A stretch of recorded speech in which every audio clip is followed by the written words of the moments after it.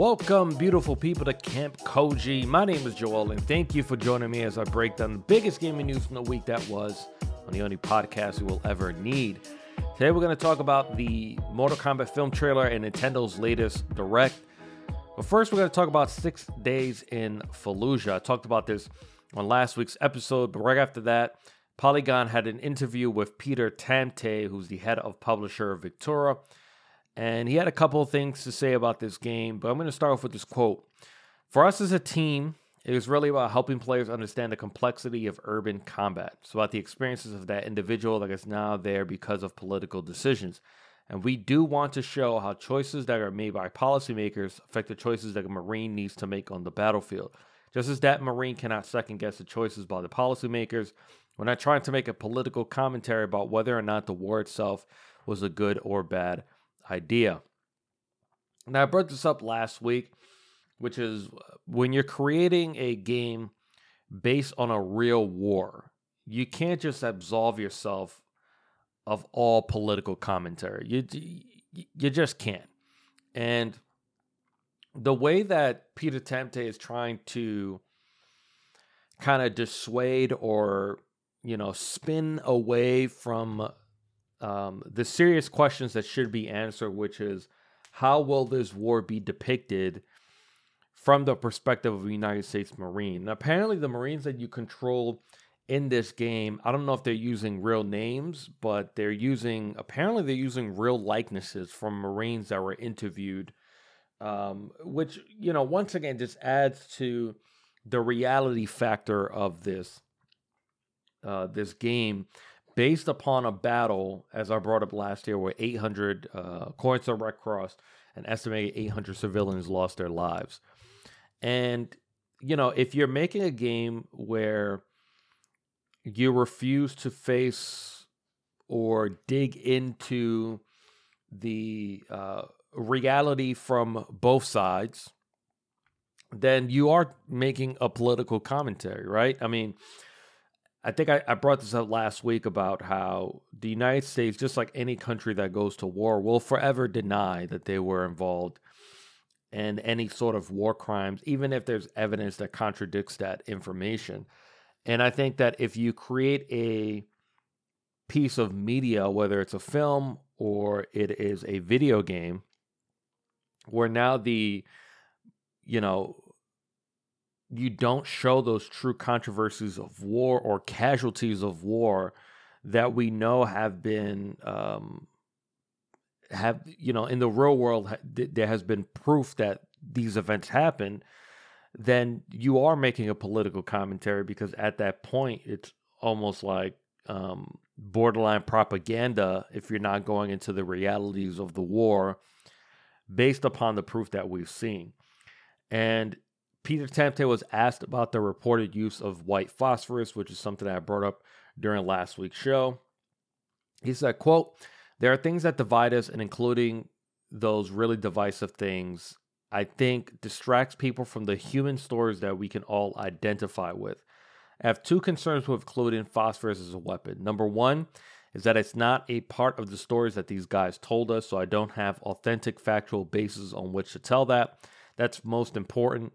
Number two is I don't want sensational types of things to distract from the parts of that experience." So if you are creating a piece of media that, does not face the reality of either war crime or the denial of a war crime, then that is in and of itself a political commentary that you are making with that piece of media that you are creating. And it bothers me where he says, number one is that it's not a part of the stories that these guys told us. I mean, what do you expect? You expect to interview a U.S. Marine and he's going to tell you like, yeah, we're tossing, white phosphorus grenades into, homes we thought unoccupied or occupied by insurgents like snowballs. Like, of course they're not going to talk to you about their use of something like that or any controversial action that they took on the battlefield or that they witnessed. Of course they're not going to talk about something like that. Are you insane? Are you crazy?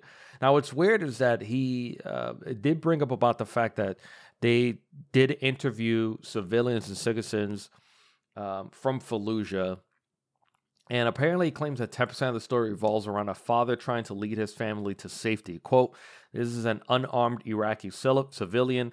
We do not at any point ask the player to become an insurgent. To be clear about that, this is an Iraqi civilian who was trying to get his family out of the city during the battle.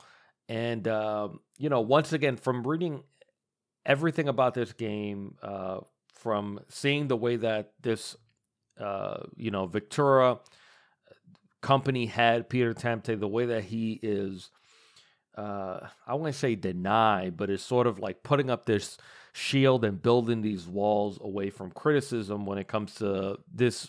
Come on, it's a controversial game that you're creating. And I think one of the reasons why we look at it as controversial is because, the Iraq War, this isn't something that happened 40, 50 years ago. It's still very recent. And the effects of that war are still felt even now. So, for you to not, face those questions that are being asked of you, do I think that this account from, being able to, I guess, control this unarmed Iraqi civilian, I'm guessing it's, in the terms of a video game, it's like a stealth sequence. You're trying to get out. Do you believe, hearing everything that I've said about this person, that there are gonna be sequences of the game that show the buildings and the prevention of this Iraqi civilian trying to get his family out? Do you think these obstacles are going to be created by United States Marines, or are they going to purely be, dealing with insurgents during those gaming moments? And at some point, you're going to see the U.S. Marine, become the savior to save this Iraqi civilian and get him away and his family away from harm and save them from insurgents at some sort of key moment and heat of the battle.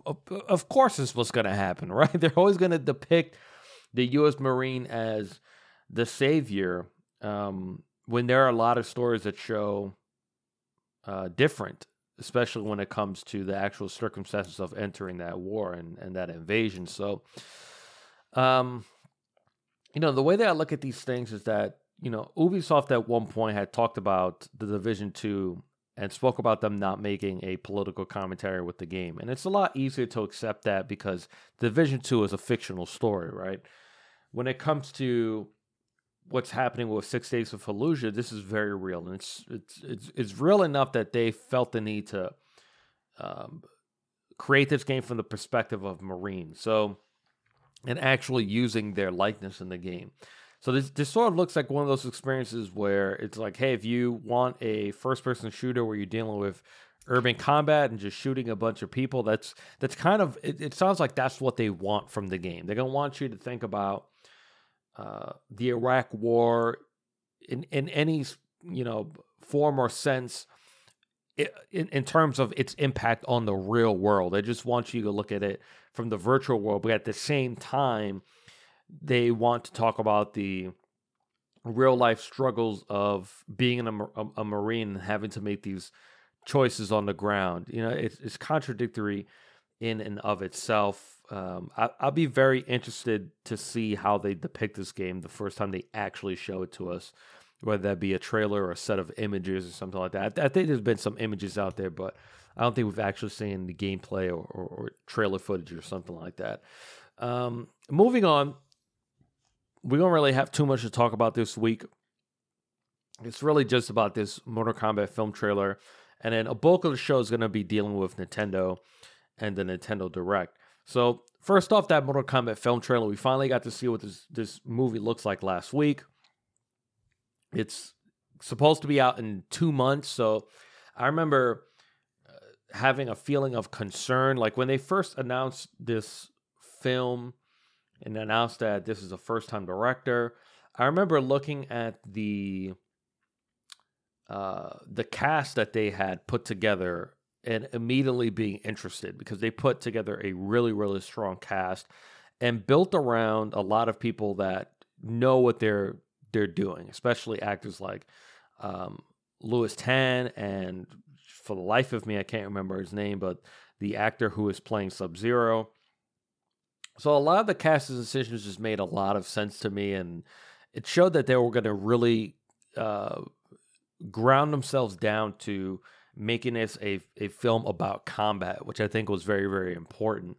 And I think that's something that the first Mortal Kombat films sort of missed.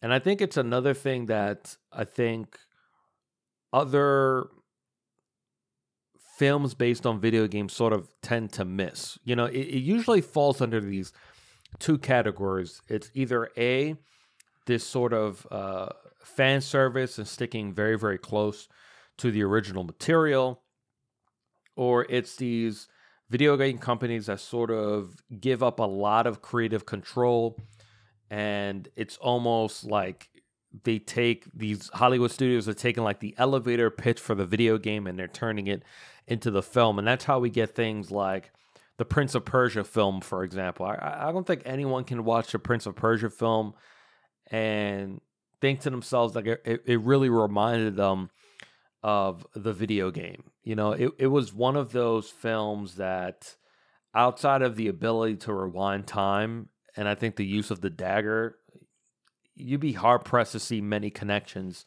to the original source material when it came to that film. And obviously the fact that Jake Gyllenhaal was, the leading actor is another supporting fact for that. So when I looked at the Mortal Kombat film trailer, number one, I was a little bit concerned because the film comes out in 2 months and we just hadn't seen a trailer. It's kind of a little bit not normal, but the director had talked about the fact that they're still working on it, obviously with COVID-19. And, I'm 100% completely satisfied with what I saw. And I think it was pretty unanimous when it came to anyone who was a Mortal Kombat fan. When you saw that trailer, you were completely satisfied with what you saw. You realize that the producers and directors for this film understood, they had a vision to understand exactly what they had to do, which was you had to take a video game which is very fantastical and ground it in a bit, but put it in this real world sense where these supernatural things can still be happening, but they're very grounded and they feel very real, and everything looks to make sense. Like nothing really feels out of place. So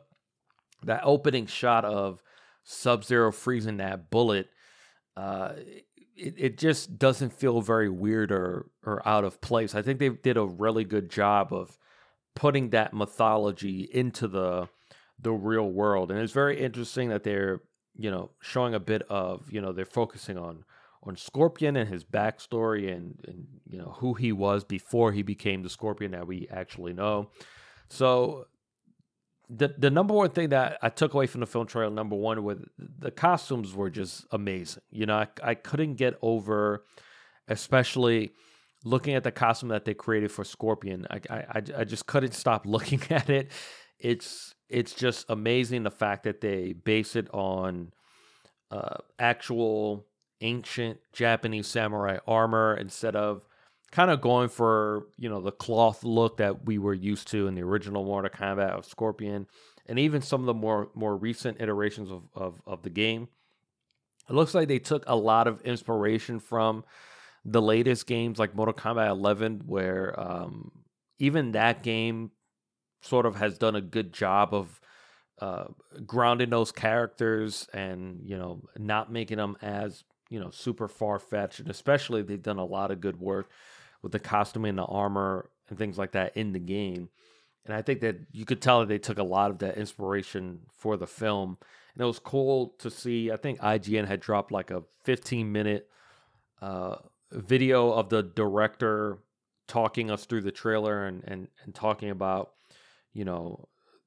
how many iterations they had to go through to get characters like Goro right, and characters like Kung Lao and his hat and things like that. So it just really showed a person that understood how important those elements are to people that grew up with the game and still interact with the game and still love those characters. I mean, when you think of Mortal Kombat, you're talking about some of the most iconic characters in video game history. And you could tell that the director really, really understood that connection that fans had to it.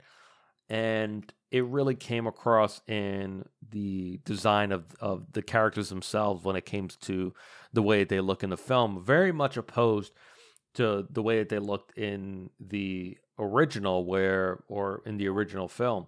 So that was the one thing that I took out of it. But the other thing that I thought about when I was looking at the film is if you look at that trailer from the lens of a person that has never played the game, it just looks like a really dope action film. It looks like a really, really fun film to check out. And I looked at this trailer as depicting a film that was very, very close to the source material in terms of the fact that we know the source material is a fighting game. And it looks like this film is very much about there'll be mythology. Yes, there will be some story in there, but at the end of the day, we know that you guys want to see some amazing fights. So when you look at that Scorpion and Sub-Zero fight, and everyone was talking about that scene where Sub-Zero froze Scorpion's blood and stabbed him with it, it just shows a film that's giving us, meaning the Mortal Kombat fans, exactly what we want to see from this film, without too much exposition and too much unnecessary weight being put onto this film. We want to see these people fight. We want to see blood, action, gore, broken bones. We want to see those fatalities. So the fact that those things were infused into the film from the very, very beginning, are pretty exciting to see. This comes out April 16th, so it's pretty much right around the corner. I was talking to a friend of mine. I said, man, if theaters open in New York, I would probably think about watching this film in a theater as opposed to watching on HBO Max. But either way, it's pretty cool that we have this option now given to us, especially for states where theaters aren't open. Once again, here in New York, we're one of those states, and who knows exactly when those theaters will be able to be open to the public. So, overall, I was very, very satisfied with what I saw. It looks really, really good. It looks fun. Like I said, it just looks like the team behind this film just really gave the fans exactly what they wanted. And I think people who are not Mortal Kombat fans, I think they looked at that trailer as just something that it just looked like a really fun action film. Now, for our final story of the week, we're going to talk about Nintendo and the Nintendo Direct. Now, before last week, the last general Nintendo Direct was over 500 days ago on September 4th, 2019. So obviously there was lots of anticipation going into this. Millions of people watched it across various streams. I'm pretty sure Nintendo broke their personal record. Apparently there was over 3 million views if you add up across all different sources. There was 1.3 million on YouTube alone, which is pretty amazing. So obviously a lot of people were looking forward to this. I felt a little bit, I'm in a weird position right now with Nintendo where I'm very happy with what they're doing as a company from a business standpoint. It's amazing to see just how strong Nintendo is right now. I think they're doing a great job of almost splitting up the way that they run their company right now, where you have their video game business and everything that's happening with Nintendo Switch and everything they've done with their mobile business.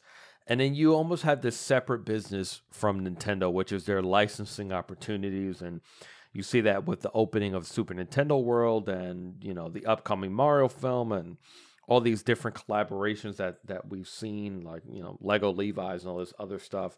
So it almost seems like Nintendo is being run almost like a media and entertainment company and also as a video game company, which was inevitable for Nintendo to become.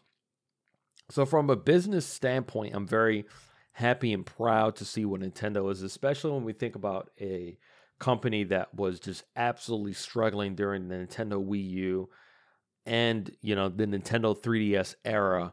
Those were both systems that struggled. The Nintendo 3DS struggled out the gate until they finally kind of steered that ship in the right direction. The Nintendo Wii U was, let's be honest, it was a failure. It was a failure that the company recognized. And for them to complete this absolute turnaround in the middle of our industry going through one of its largest leaps that we've ever seen, in terms of technology, in terms of SSD, and the fact that PC, Xbox Series X, and PlayStation 5, I wouldn't say they're on a level playing field, but the fact that we finally have these consoles that are able to reach up to 120 frames per second and all these bells and whistles that they have. And you have this Nintendo Switch, which is still struggling with a lot of their games. I'm going to talk about later in the show about Apex Legends, for example. So you have a system that technically speaking can't hold a candle to these other three platforms, and they're still able to fly off the shelves at such a rapid rate. And that's not even talking about their software. So I find myself in a weird position with Nintendo because I'm so happy with what they've done as a business, but then as a consumer, I just don't use my Nintendo Switch. I have it. Last time I played it was Hades, but the last time that I got really excited about a Nintendo Switch game, it was Luigi's Mansion 3. I think it was the last time I was very excited, and I got a Switch game day one, and I was just kind of hooked on it. I just haven't had that going on lately. So when it came to this Nintendo Direct, I was interested in terms of just watching it and see what they have for the first half of the year. But I definitely wasn't like one of those fans. I didn't go into it thinking to myself, what's my next Switch game going to be? Because of the fact that, I haven't really used this. I haven't really used my Switch in quite some time. But it was interesting watching this Direct because I did feel that Direct was really, really strong. It showed a lot of the strength that Nintendo is kind of leaning on right now, which a lot of it is third party at the moment. And I think it's one of those things when I look at it, I go, there's not many Switch fans that I think regret buying a Nintendo Switch. There's just so much out there, and they are doing a great job of having a very consistent lineup coming out. So they opened the game with Pyra and Mythra coming to Super Smash Bros. Ultimate in March. With this announcement, that means that there are only 2 fighters left to round out the second DLC pass. And the big question is, will Nintendo create a third pass for this game? I mean, when you think about Super Smash Bros. Ultimate, I don't think it's reached 30 million copies just yet. It does look like the sales slowed down quite a bit from year 1 to year 2. And when I think about a lot of these announcements, I'm sure that Nintendo is gathering data in terms of every time we announce a character, how does that affect sales? How does that affect sales when we announce a character? How does that affect sales when we actually release a fighter? And I don't have the numbers in front of me in terms of exactly how many sales this game has. It's already been out for, I think, 2 years right now. But if I remember correctly, I think year 1, they were able to sell around 10 to 11 million copies. And then it really slowed down. It was probably more than that. I don't have the information right in front of me. But if I'm a guessing man, I sort of feel like this is the last DLC that they're going to do. And obviously, Nintendo can change their mind at any point in time. I think they sort of did allude to this being the final pass that they were going to create. But I think that they do look at it in terms of the ROI of having to pay all this licensing and all the work that goes into putting these characters into the game. I mean, obviously, some of them are first parties, so it's a little bit different. But when you look at, Minecraft Steve and Sephiroth, there's a lot of licensing fees that are involved in that. And, Super Smash Bros. Team does a lot. Like, they do a really big job when it comes to putting these characters into their game. We see this a lot right now in our industry when it comes to these games adding other properties into their own. Just right before I started recording, Fall Guys made an announcement that they're adding Cuphead Mugman costumes and things like that. But the amount of work that Nintendo puts into these collaborations is astronomical. The fact that, just the art, the actual depiction of that character, their moveset, making sure that, their philosophy for that game itself actually fits into Super Smash Brothers. And we saw all the work, especially that they did with Minecraft Steve. So I think that Nintendo is sort of looking at this from an ROI perspective of, anytime they announce someone, how does it affect brand new sales? And I think that it doesn't really look like it's affecting it very, very much, because even if their DLC sales are growing well, if the base number of Super Smash Bros. Ultimate is not growing, that sort of limits, obviously, the amount of DLC that you can sell to any given customer. I actually have to look it up. Super Smash Bros. Ultimate is at 22.85 million copies in 2 years. And that's definitely not a failure, but I think Nintendo I could see them expecting that number to be a lot higher for this type of game. Super Smash Bros. Ultimate is without a doubt the most support that Nintendo has ever put into a game post-launch. And I think they did a lot of that with what we remember, the post-launch content they did with Mario Kart 8, and then they added all that into Mario Kart 8 Deluxe. They started it with Super Smash Bros. For the Wii U, but the amount of time, money, and resources that they've been spending to put into post-launch content for this game, it's obviously the largest that they've ever committed to any piece of software that they've done.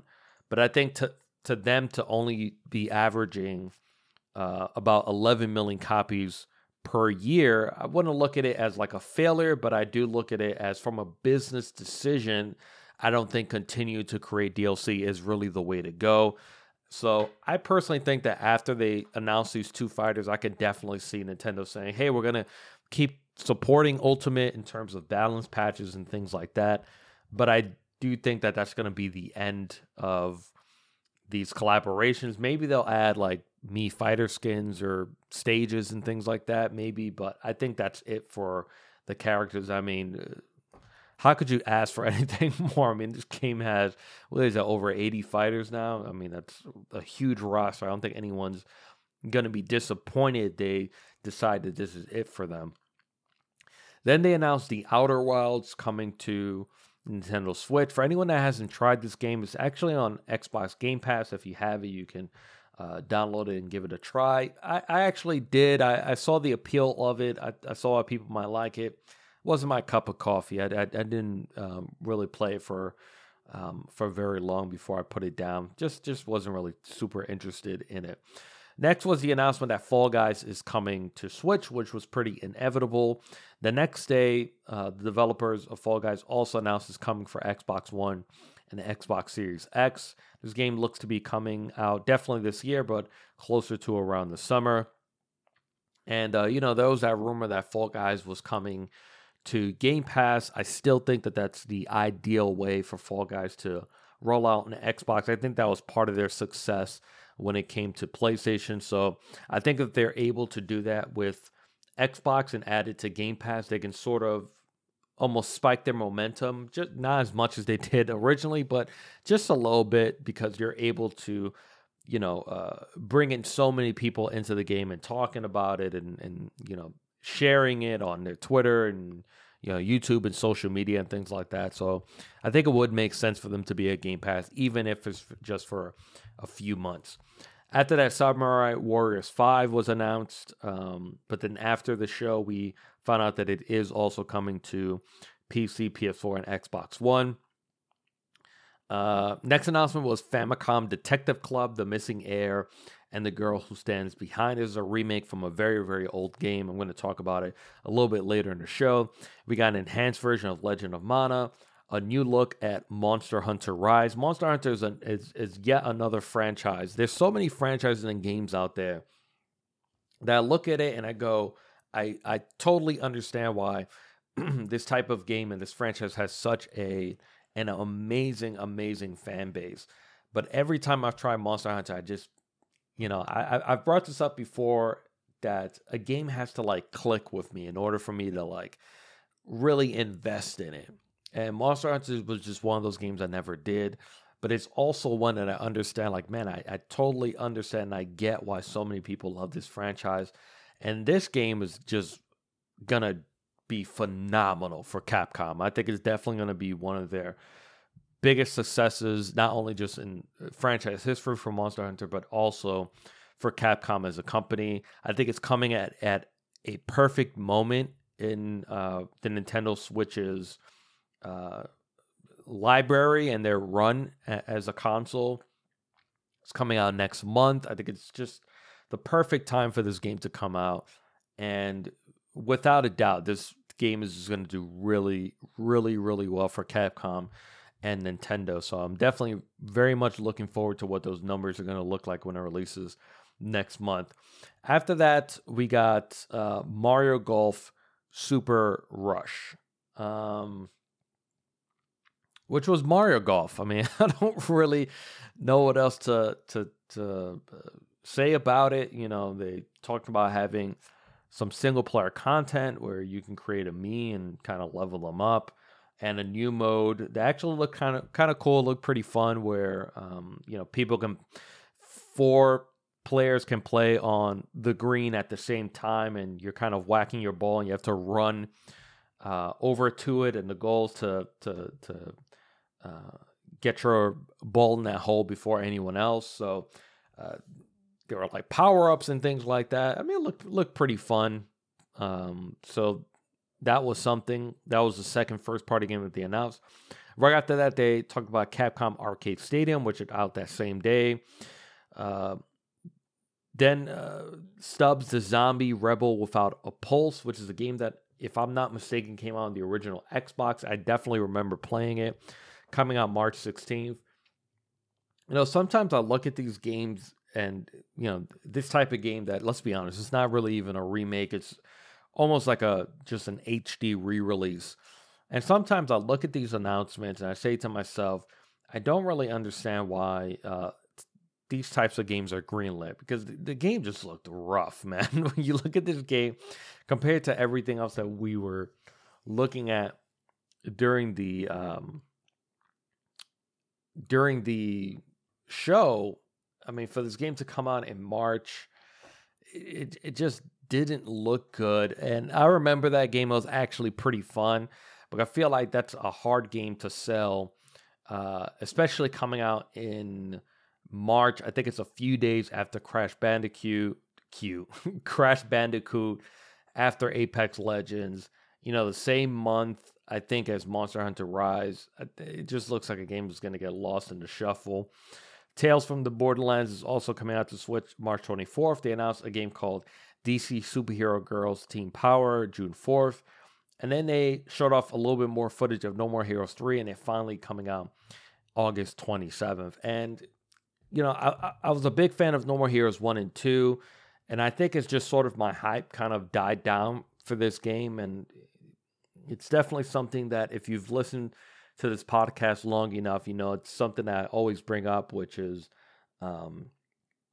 how much I absolutely dislike when companies announce games too early, because then this happens. I feel like the hype sort of dies down.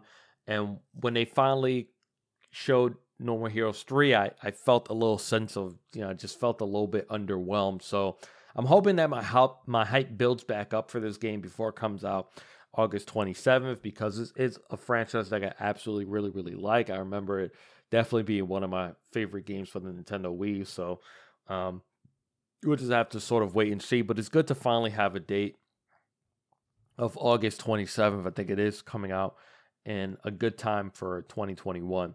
Then there was this really weird trailer for a game called Knockout City on May 21st, which is an EA original game. So this game is being developed by Velan Studios, which is the same team behind Mario Kart Live Home Circuit, which I found very interesting. But this was definitely a really weird part of the Nintendo Direct, because it started off with these generic characters talking to a camera, and it was very distracting because at first I was just sitting there and saying, like, you see these characters, it looks like a generic World of Warcraft ogre and this, dirty talking princess, and some guy that looked like a generic Counter-Strike character and this generic football player. It was really weird to look at. And then you find out there's a dodgeball game.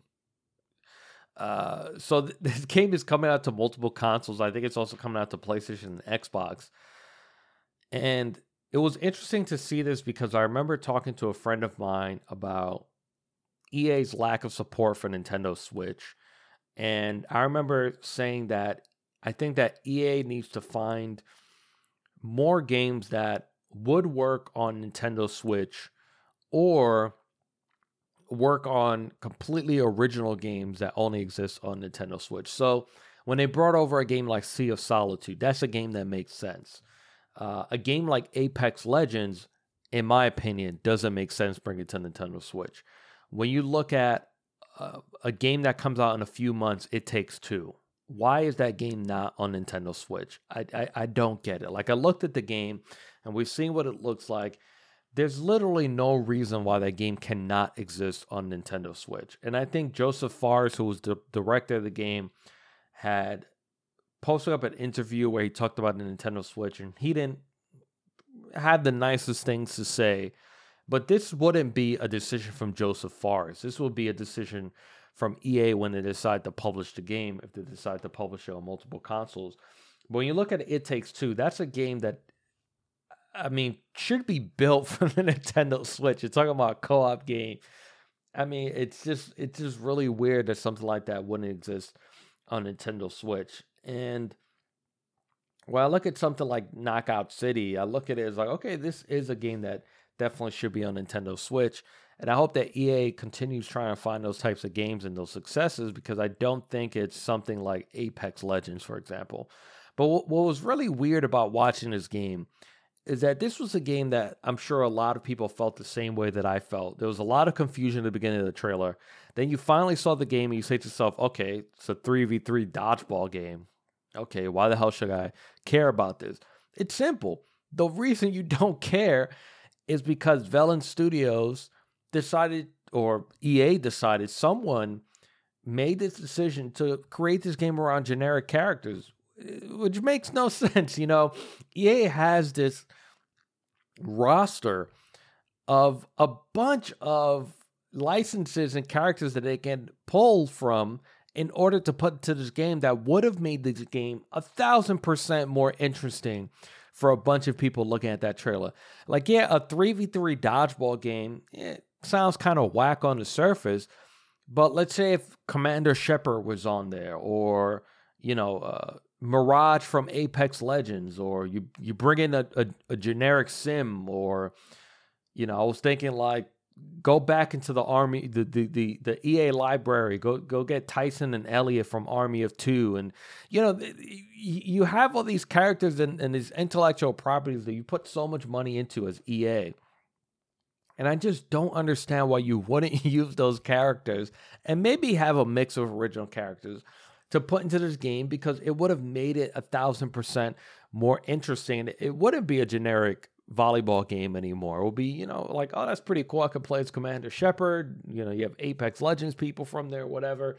It was just so weird to see, because it seems like a decision that should have been there from the very beginning. It really reminded me of when Iwata originally pitched Super Smash Bros. To Nintendo, and the first thing he said was, we need to use the Nintendo characters, because he understood how much work goes into not only just the art and the concept and the creation of original characters, but also the amount of time, money, and resources you have to spend in order to sell those characters to the generic public and get them involved and excited about a video game.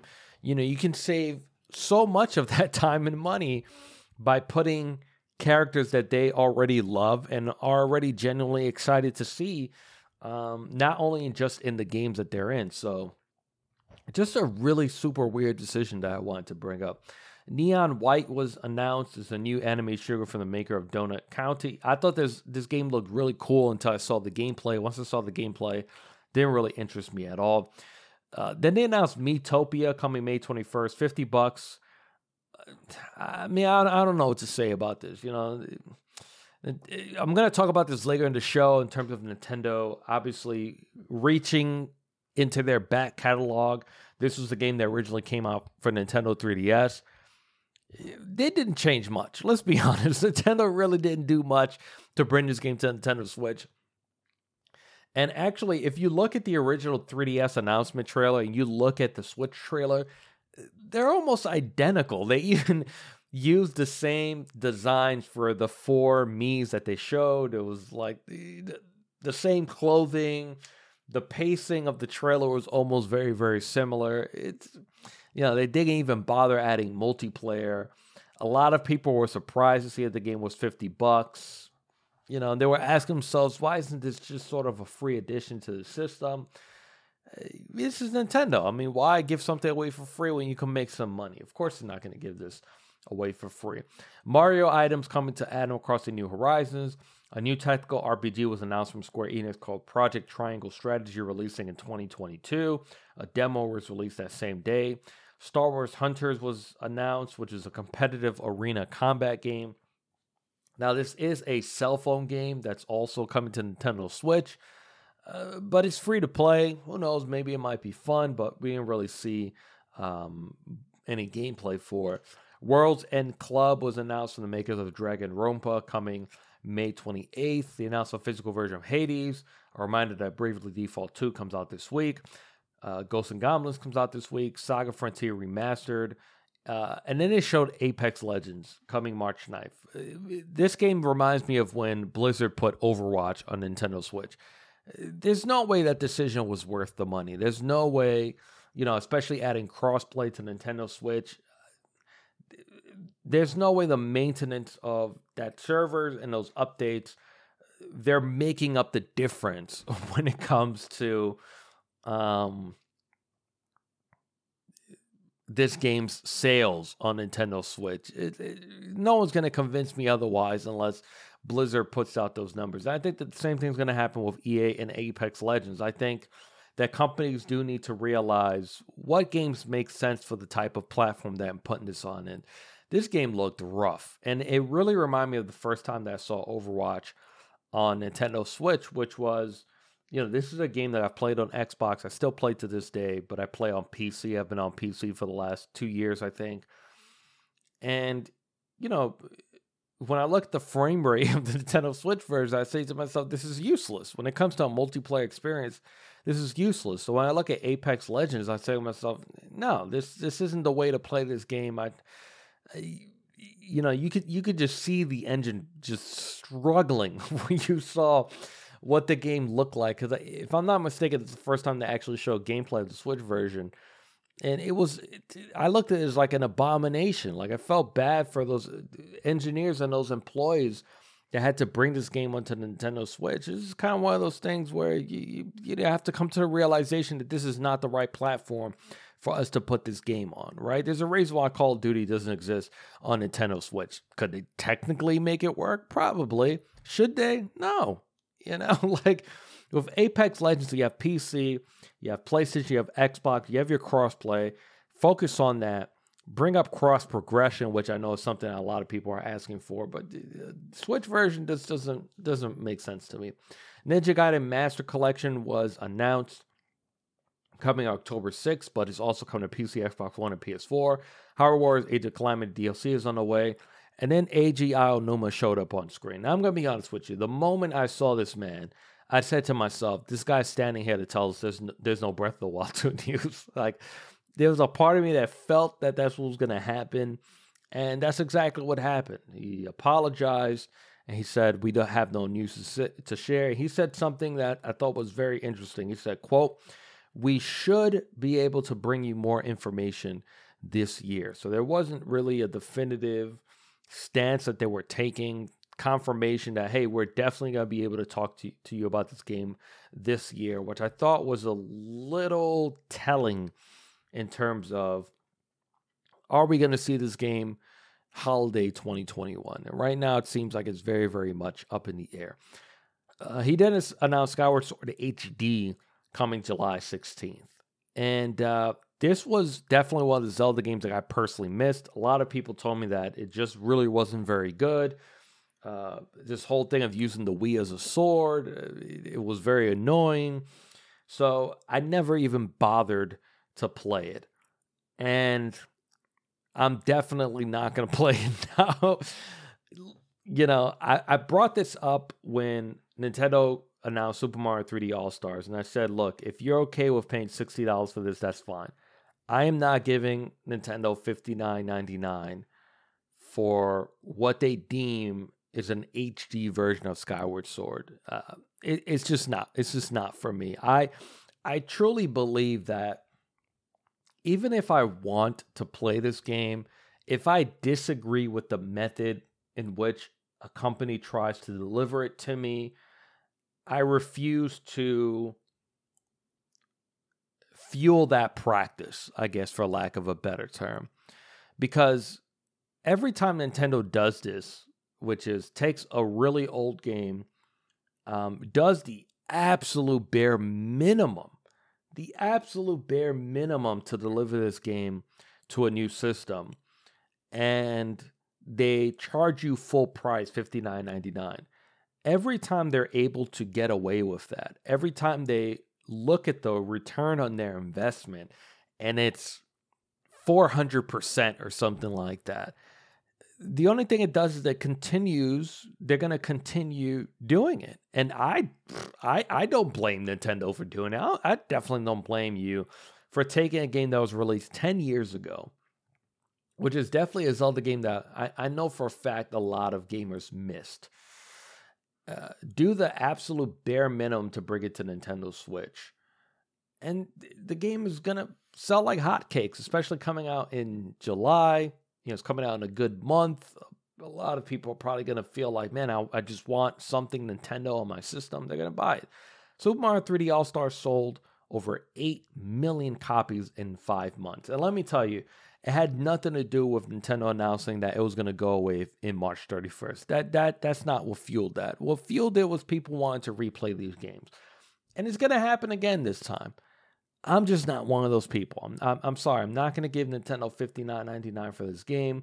Personally, I really did want to play it. But what kind of does annoy me a little bit is, once again, it seemed that they didn't even look into the game to address a lot of the issues that people had. Like the annoyances, every enemy sort of being a puzzle and the puzzle being presented in the same way, which is how you angle your sword and having to defeat every single, I'm not going to say every single enemy, but most enemies that you encounter have to be defeated in a very specific way. And it's very different from Breath of the Wild, right? When you find an enemy, there are very different ways to defeat. You can, normally slash with your sword, change to a different weapon, use the bombs, magnesis, hit them with an there's a lot of things that you could do. That's not what I'm talking about here. I'm talking about there's an enemy presented, and you have to go through the same exact steps to defeat that enemy every single time. And that was one of the biggest complaints about the game, where they tried to sell this idea of defeating every enemy being a puzzle, but no one wants to do the same exact puzzle 100, 200 times throughout the course of a video game. So the fact that they didn't think about that philosophy and use this opportunity to change that up a little bit, and maybe even say to themselves, like, look, Skyward Sword, the big thing, we built this game around the use of the Wii Remote and motion controls, right? That was the only way to play the game. If I'm not mistaken, I don't think you could play with button controls in the original game. Now they're forced to create button controls. Let's be honest, okay?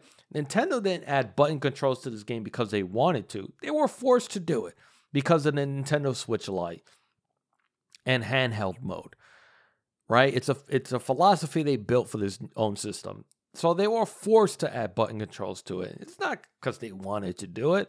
So why not take this game and actually update it for the year 2021 and say to yourself, you know what?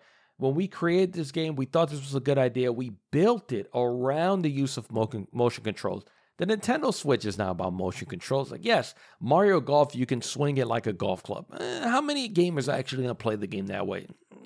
I have to guess not many. They're going to try it, and then they're going to put it down, right? That's where we are in 2021. Nintendo Wii had its time. Motion controls had its time. We went through the whole Kinect. We're not there anymore.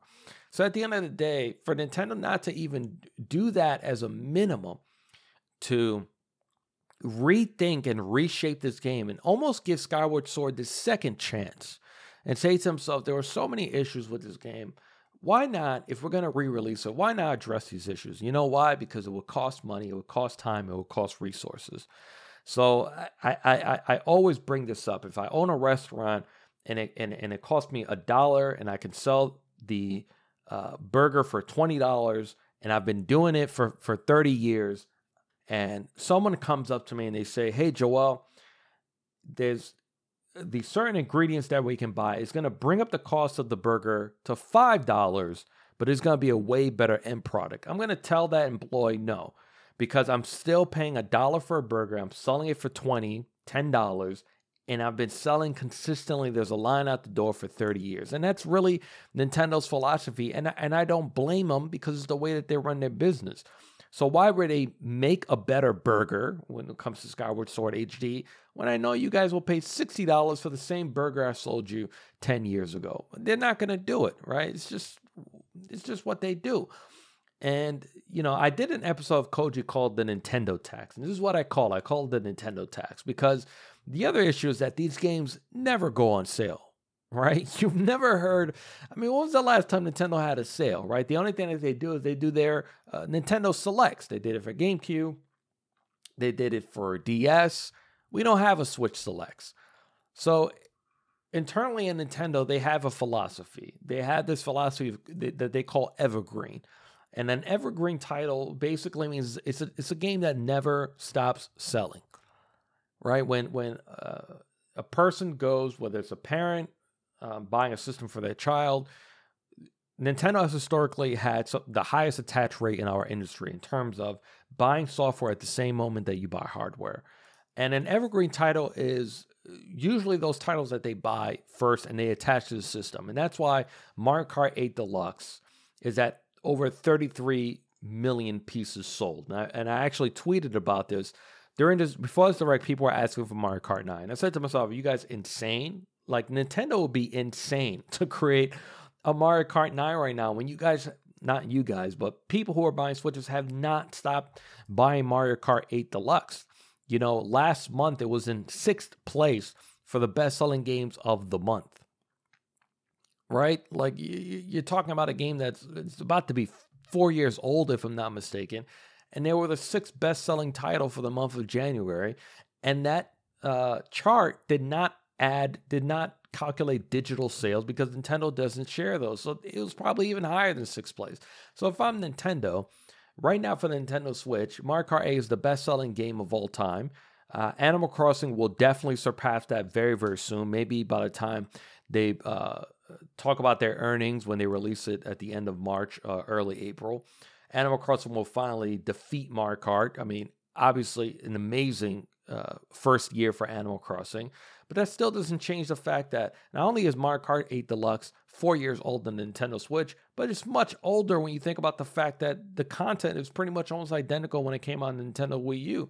So once again, the Nintendo consumers have proven Nintendo right, which is why would I lower the price of Mario Kart 8 Deluxe from $59.99 down to $40? Why? To just be nice? Like, business isn't about being nice. Business is about making money. 1-2 Switch, which launched with the Nintendo Switch, is still $49.99. I have no idea why. That game should be free with every purchase of the Nintendo Switch. Who the hell is buying 1-2 Switch 4 years after the Nintendo Switch drop? Especially at $49.99. Doesn't make any sense. I don't know why Nintendo hasn't made a Switch Selects or something like that. Maybe this year they'll do that. I think it would make sense to put games like 1-2 Switch on there, to put games like Breath of the Wild 1 in order to lead into Breath of the Wild 2. Maybe there's people out there who haven't played Breath of the Wild 1, and there are definitely a lot of people who haven't played Breath of the Wild. They've only sold 21 million pieces, so there are a lot of Nintendo Switch owners that never bought Breath of the Wild. Lower that game down to $30-$40 before Breath of the Wild 2, and lower some of these other games that stopped selling. That's the only reason why we're getting Breath of the Wild 2. Let's be honest. If Breath of the Wild 1 was, where Mario Kart 8 Deluxe is at right now, 33 million, we probably wouldn't even get a Breath of the Wild 2, because that's just how Nintendo chooses to run their business. You can't get angry at them. Then the end of the Direct came, and we got Splatoon 3. I'll be honest with you. This was a complete surprise. I wouldn't have expected them to do this, but in hindsight, it actually makes a lot of sense. Splatoon 2 came out July 2017 and has sold 11 million copies, which averages to about 3.2 million per year. To a lot of companies, this is a success. For Nintendo, this is a failure. And I don't think it's a gigantic failure, but I think internally as a company, they look at it as like, this is a game that's multiplayer focused, and it is, why have we only sold 11 million copies? But honestly, it's Nintendo's fault. This game has only sold 11 million copies. Splatfest and updates ended after only 2 years. Right now, the way you grow a multiplayer game is consistent and constant engagements, constant updates. It's esports, it's running tournaments. Nintendo's not doing any of that. And we've seen what they did with Smash. Not only are they not doing it, it seems sometimes they go out of their way to prevent other people from doing it, right? So when you look at the sales for Splatoon and you look at the sales even for Super Smash Bros. Ultimate, you can't deny that not having a very, very strong esports multiplayer presence, 1 + 1 = 2, right? That has to be affecting a lot of these sales. But why are they creating a sequel to this game? That was the first thing I thought when I saw this game. When I first saw it, I said to myself, oh, cool, they're adding another piece of single-player DLC to Splatoon, which they did with, I can't remember what the name, Octo something was the name of the single-player DLC that they did for Splatoon 2. When I saw that Splatoon 3 logo, I was baffled. I couldn't believe it. And it's for a few reasons. Number one, understand how rare this is from Nintendo. It's extremely rare for us to get a direct sequel for a Nintendo game. And now we're getting 2 direct sequels in the same system cycle. This is rare. So we're getting a sequel to Breath of the Wild, and we're getting a sequel to Splatoon 2. That's rare. And I actually started thinking about it. I did research. I actually had to ask a couple people because I wanted to make sure I wasn't wrong. And if you're listening to this podcast, and I was wrong, please let me know. I think the last time there was a direct sequel on a Nintendo console, I think was Donkey Kong Country. That was the last I could remember. I asked some friends of mine to see if I was wrong, and they couldn't come up with another one. I think Donkey Kong Country 2 to 3 was the last direct sequel that I can remember. We could talk about Super Mario Bros. 1, 2, 3, I guess, for the NES. But I can't remember many times that Nintendo did this. And the reason why Nintendo rarely does this is because usually their software never stops selling. It becomes evergreen almost for the entire system cycle. That's why you only get 1 Smash per system. You only get 1 Mario Kart per system. They don't do what Call of Duty does. They don't do what some of these other companies do, Assassin's Creed, for example, because they understand that the moment you introduce a sequel to a game, you cannibalize the sales of that original. And Nintendo, for quite some time, they've been able to maintain consistent sales of a game without having to add updates to that game. That's why Mario Kart 8 Deluxe is a very good use study for Nintendo internally, because they released a game and that's it. They've done nothing to support Mario Kart 8. It's not like they've done tournaments. They haven't done any DLC updates for that game, but it consistently and constantly sells. And I think a lot of it is due to it having the highest attach rate. The moment, especially a parent buys that game, Mario Kart 8 Deluxe is usually probably one of the first games that they're recommended to buy alongside it. And when I saw Splatoon 3, the first thing I asked myself is, why do a sequel? This could have been a game that they could have just updated Splatoon 2, right? You could have just added new weapons and new maps and new locations and even changed the plaza and things like that. All of that could have been a free multiplayer update. I mean, if you look at Splatoon 3, like, yeah, the visuals that we saw from that trailer were a little bit sharper, but it didn't look like something they couldn't have just accomplished with Splatoon 2. And then maybe add some single-player DLC that you had to pay for, similar to that Octo DLC. Charge $40 for that, right? But the multiplayer, you add it, and that way you're able to increase the sales of Splatoon 2, maybe bring people back into the game. But then it got me thinking, once again, why create a sequel to this game? It doesn't really make sense to create a sequel to this game. Breath of the Wild 2 sort of makes sense, right? It's single player. It's a new story. I understand that. But Splatoon 3, you could just have easily just updated the Splatoon 2 multiplayer. But then you have to ask yourself, Splatfest and updates ended after only 2 years, which means in July 2019, all that was shut down. That signaled that the entire Splatoon team moved over to develop Splatoon 3, and at some point they fragmented that team and had one team working on Splatoon 3, the other one on updates for Splatoon 2. Now, I personally, this is my theory, I feel like this Direct is the clearest clue that we've gotten that Nintendo is preparing to release a new Nintendo Switch. You know, Direct had a lot of what I consider first half filler. You know, you had Famicom Detective Club. This is a Western remake of a 1988 Famicom game, right?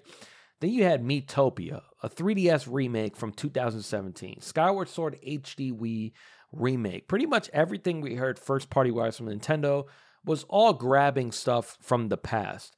This isn't new from Nintendo. Anytime they're holding software at a gate or even hardware at a gate, they go back in time to try to find these things that save money, time, and resources. The development cycle can be absolutely shortened or even cut in half because you're not having to create original art and story and beats. You're just taking something that already is established and bringing it over to a new system. Now, when you look at Miitopia as an example, once again, I said that they're not even adding multiplayer to that game. When you look at the trailer, you realize like multiplayer sort of does. It looks like it would make sense for this game. It looks like you're able to fit it. But then what does that do? It adds to the development cycle. They did this before in the past with the release of the NES Classic, for example. It was a hardware stopgap to get from Wii U to Nintendo Switch. This isn't anything new from Nintendo. So when you realize and you think about all these announcements, Splatoon 3 being a sequel that comes out in 2022, all of these games that are being remade in order to keep people interested and show people like, hey, we're still adding to the Nintendo library. And yeah, you know, I guess Mario Golf will be an original game, but once again, it's not this original idea. And when you look at that game, you realize like, yeah, the development cycle, I mean, for that game shouldn't have been too taxing. Then you look at the fact that Metroid Prime 4 was announced in June 2017. Nintendo announced development was restarted in January 2019. It's now February 2021. We haven't heard anything. So it's been 2 years. June 2017, Miyamoto confirmed Pikmin 4 was in development. It's now been 4 years. Bayonetta 3 was announced December 2017. Over 3 years since we've seen or heard anything. We haven't even seen an image, not even concept art from this game. Breath of the Wild 2 was first announced June 2019. And was like a CG trailer. It's been over a year. We haven't heard anything. And June 2021 will make 2 years. That's going to be E3. And according to Aonuma, he said we should be talking about this sometime this year. But he hasn't guaranteed that we hear about it, which means that we could go 2 years without hearing absolutely any information outside of a Breath of the Wild sequel is in the work. Where I'll call it Breath of the Wild 2, but that's probably not, that might not be what it's going to be called, right? And now we have Splatoon 3 coming in 2022. So my theory looking at this is it seems like Nintendo's holding back software for a new Nintendo Switch to hit the market either holiday 2021 or early 2022, which is probably why they don't know why Aonuma said we should. He's not 100% sure. Maybe they're not sure if they're able to get this ready by holiday 2021. So it seems like Nintendo wants to announce a new Nintendo Switch and have software ready for that announcement. If there's something that Nintendo has done historically is when they announce new hardware or anything new, they always make sure that they have software ready to back up that announcement, right? When they talked about Nintendo Switch, it had 1-2 Switch ready to show you what it was capable of. When you talk about Nintendo Wii, you had the Wii Sports, right? They always have something to show. For Nintendo Wii U, it was Nintendo Land. They always have some sort of software. So not only can they tell you what this new piece of hardware is capable of, they can absolutely show you. And it sort of seems that when you think of Breath of the Wild, when you think of Bayonetta, when you think of Metroid Prime, you look at these 3 games and you realize that if there was a new Nintendo Switch, something that was capable of, 4K and way more bells and whistles, better lighting techniques. If there's anything you would want is you would want to hold these 3 games until you have a new shiny piece of hardware to showcase what this new Nintendo Switch is capable of. And I'll piggyback off the theory that I've brought on the show multiple times, which is I don't think that there's going to be a Switch Pro. I think that they're going with what they did with new Nintendo 3DS, which is a new Nintendo Switch that's capable of more. But at the same time, what the mistake that they learned from new Nintendo 3DS is that they're not going to fragment their hardware base. When it came to new Nintendo 3DS, there were only, I think, about 5 to 7 pieces of software that you needed a new Nintendo 3DS from. And I think the biggest ones were Minecraft and Xenoblade. I think those were the 2 games. Those were the 2 biggest ones that you needed in a 3DS, and there really wasn't nothing else. It kind of didn't make sense. So I think their goal is to do what Xbox is doing, similar to with Series S and Series X, which is if you have the new Nintendo Switch, Breath of the Wild runs at a smooth 60 frames per second. Maybe, who knows? Maybe they're achieving 60 frames on the handheld. I don't know. Who knows what they're doing, right? It's a better screen. It's a much shinier screen. I talked about that. I really hope that they put 5G into the new Nintendo Switch. I really think that's the way to go. I think a Switch Pro just doesn't make any sense for Nintendo. I don't think it makes sense to have 3 different pieces of hardware. The Nintendo Switch is still selling like hotcakes. What makes more sense for them is to have a new Nintendo Switch, and at some point in the year 2022, when you go into the store to buy a Nintendo Switch, you have either your choice of Nintendo Switch Lite, or you have the new Nintendo Switch. That's it. They both play all Switch games, but if you have new Nintendo Switch and you have the dock, you can have 4K on your TV, and in handheld mode, it just looks sharper, runs better, all these different things that they can do. I personally think that this is where they're going, and when you look at this Nintendo Direct, I feel like it's the clearest picture of what Nintendo is trying to do. Because, I mean, think about it. Why would you announce Splatoon 3 when you have these other 4, if we count Pikmin 4, these 4 major franchise additions, and you're just not even talking about them? You're not showing it. That's just not normal. There must be something happening. And I personally think that this is the way. I do think this is the direction that Nintendo is heading towards. This week's hot releases: tomorrow, February 23rd, we have Persona 5 Strikers, PC, PS4, Switch, Taxi Chaos, which looks like a spiritual successor to Crazy Taxi, PS4, Xbox One, and Switch. February 25th, we have Republic coming to Switch, Ghosts and Goblins Resurrection coming to Switch.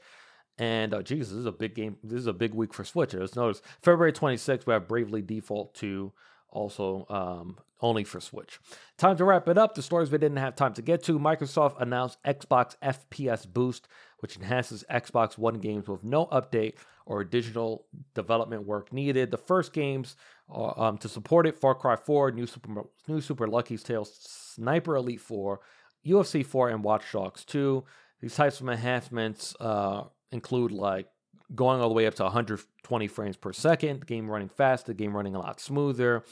And apparently the developers don't have to do anything. It's just something that Xbox does on their end. I think this is good. I hope that this encourages devs to bring even more third-party Xbox One games over to Xbox Game Pass. One strength that I talked about Game Pass in the past is comparing it to Netflix, which is Netflix puts up, creators of shows use Netflix to put up old seasons of a show in order to increase awareness and raise chances that a person that is subscribed to Netflix will then start watching the newest season of a show. And I've talked about this in the past. This is a strength of Game Pass where, if I think about, let's think about EA. This is a good example. BioWare. When Mass Effect 4 or when the next Mass Effect comes out, what you do is you add Mass Effect Legendary Edition to the Game Pass. Now what you're doing is you're bringing people into the Mass Effect franchise at a lower cost of entry, getting them interested in it, and they love it. Oh, wait, look at that. In a few months, Mass Effect 4 comes out. So that's a perfect example. I like this FPS boost because it gives developers yet another incentive to modernize their games a bit more and get more people to interact and try it and get them into that franchise, that IP, or into that company's library. Great stuff. Microsoft is starting a new program that will allow developers to send in Xbox and PC games to be evaluated by a team of accessibility experts. Now, while all three companies have gotten better when it comes to accessibility, it seems like Microsoft is leading the charge. We had the Xbox Adaptive Controller, now we're hearing about this. While this is all great and it was great to read, we need industry standards, right? We just need industry standards. Like if you think of the United States of America and you think about the fact that every single corner in New York City has a ramp, every business must have a way for someone in a wheelchair or someone that has a handicap to be able to enter into that business. Think about it like this. If I gave bodegas and every business a choice, like, hey, you could build a ramp if you want, how many businesses will say, yeah, I'm going to go ahead and do that? No businesses want to do that. Why? Because it takes time, money, and resources to build that wheelchair ramp.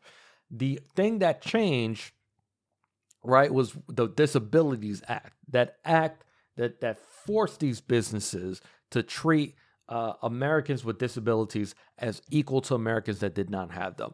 Until our industry has these standards that are put by Xbox, Microsoft, Nintendo, Steam, Epic Game Store, until these marketplaces say to themselves, you cannot publish a game on my system unless, at the very least, you have control over subtitle text and sizes.